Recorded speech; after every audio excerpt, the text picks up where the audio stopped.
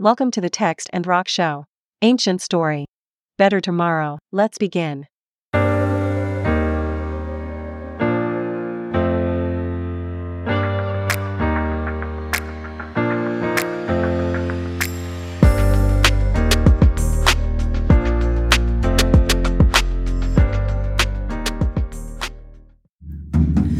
Have I ever told you about this one? What's that? This one,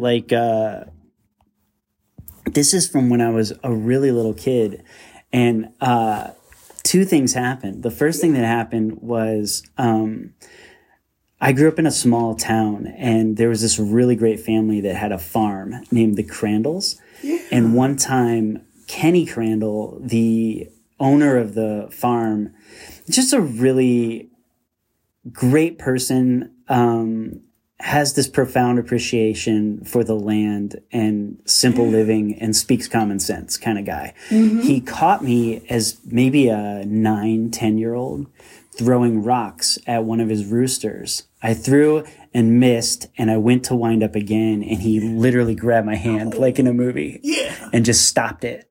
And he was like, "Mark, did you give the rooster its life?" And it was like that question from Lord of the Rings almost, right? Yeah, right. When Frodo was considering killing Gollum. Yeah. And it was like Gandalf asks, like, did you give him his life? Then it is not your right to take it, right? And if you fast forward a little bit, I was in a scenario where it was like, I don't know, it was one of those moments where it was like, am I being tested to see if I really learned to stand down like I should have? Yeah. Like in my essence, was I learning peace? And maybe 6 months later, I was with a group of friends and they all wanted to throw rocks at a chicken. And I think it was a chicken this time, not a rooster. And I was like, no, leave it alone. Like, don't do it. Yeah. And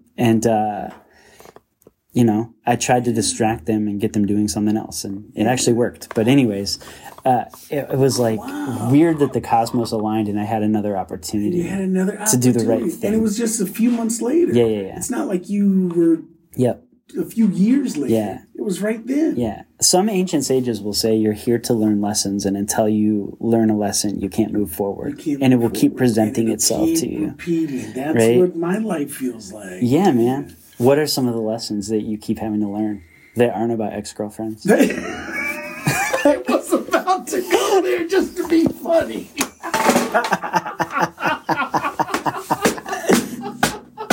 You can if you want. Text and Rockers, Eric is doubled over, hitting his drum set with his hand, laughing so hard. Oh, God. Oh, man. I thought... What was the question? I don't know, but I just edited like 4 comments that came into my head. Oh my God. They weren't about you, they were about relationships in general, but I just left it alone.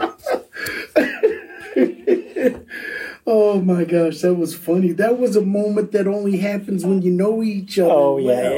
yeah. And yeah, we can, because then the comedy, everything becomes deeper, doesn't it? Yeah, for sure. Everything. I know what pains and regrets you bring to the table, but also there's humor behind them too. Yeah, absolutely. You know what I mean? Yeah. But I think one of them is a financial thing that keeps coming up, or that used to keep coming up, where I would be at a point of this and some opportunity would present itself and I would go, well, as long as that returns before so I can pay my bills. And of course that thing never happens. Right. Yeah. It's always a scam, or it goes sideways. Always. And I'm always seem to be presented that until I finally, forget it. I'm not missing out on anything. Yeah.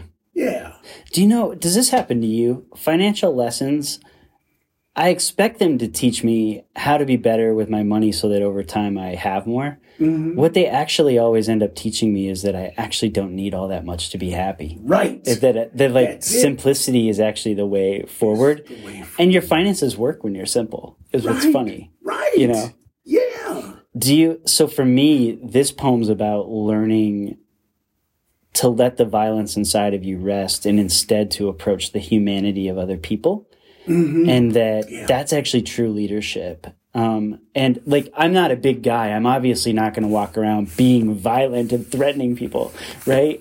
But look, I am a leader, and I've had lots of leadership positions, and there's a lot of times an opportunity to power up and try to get someone else to do something, and it's not the right path. The right path is actually to show them you're deeply for them and you see their potential and what they could become.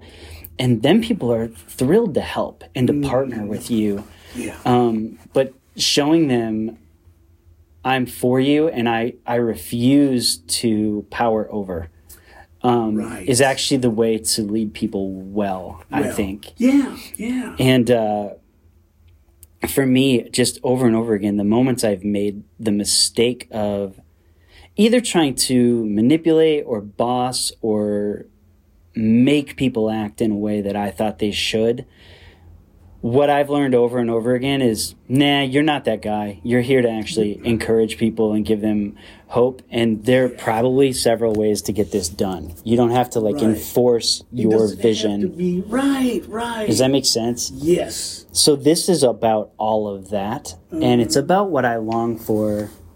It's about what I see in Jesus, that at least in the stories, you have this immense power clothed in humanity and choosing to stand down, even to the point of death for the mistakes of people around you, versus powering up and sorting things out and showing people where they can go. Right? So that's what this poem's like about. And it's intertwined with me having to learn peace, because I think in a world that's divided in a million ways, where everyone's trying to figure out how they can power up and make it better, a lot more of us need to use our power to stand down and just take care of people well. Does it make sense? Right, absolutely. So that's this one. Yeah, without a doubt. Yeah. All right, you ready? Yeah. Oh, you're good. Love that. Peace is not simply the absence of conflict. It is the power of paradox. It is the young boy who is willing to contradict all his friends' wishes and not throw the rocks at the rooster on the fence, because he knows it has an essence and he did not put it there. There is a wisdom that can grow in the kind of person who stays his hand into a leader who has power and stealth but moves slow to draw upon his weaponry, because he sees the land is full of people who need encouragement towards their own gravity and better selves, and he just might be able to put it there.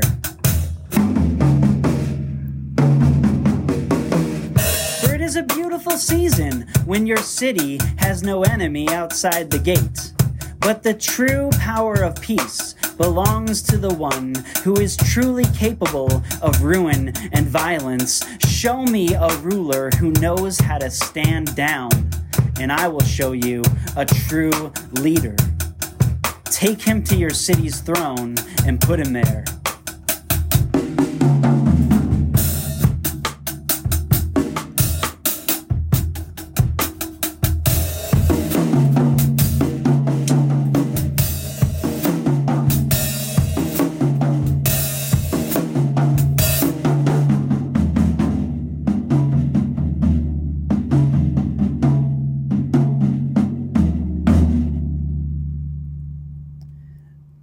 I love that. Do you know what I love about that one? What's that? The toms that you brought in, they sound like the March of War drums. Like think of any movie where the Roman legions lined up against the barbarian horde and they're about to it's about to go down. And you've got these at least if they're using classical music, you've got these drums of war that are driving the action forward. Yeah. And we're flipping it into intentionally bridling your strength. Yeah. For the sake of the other. Right. It's pretty high. Yeah. Yeah, man. Yeah, exactly. Makings of a better world in those rhythms. Yeah. I like that. Yeah. Speaks truth, he does. He does. Yeah. That's awesome, man. Oh, man. That's awesome. That's so cool. See you, Texan Rockers. Happy November. Happy November. Get your turkeys. Get your turkey. Later, everyone. Be good to each other. Yes.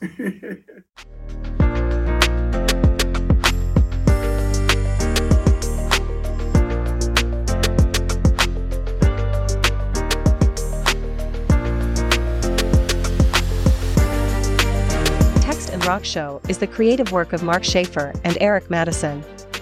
Don't forget to subscribe so you know when new episodes drop.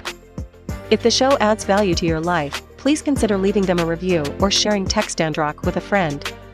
You can explore other Text and Rock digital productions or contact Mark and Eric by simply clicking the link in the show notes.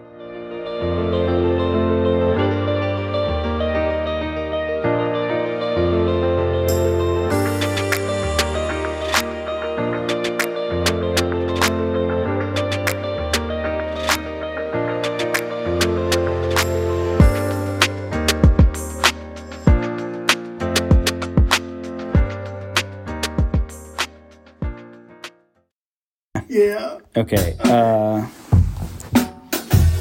lost my spot, so keep going. All right. They will envy your coat and spurn your visions. Throw you in a pit and tell everyone you're dead. Sell you into slavery to Egypt or Enron and tell the entire world. I got a cramp. Oh, God.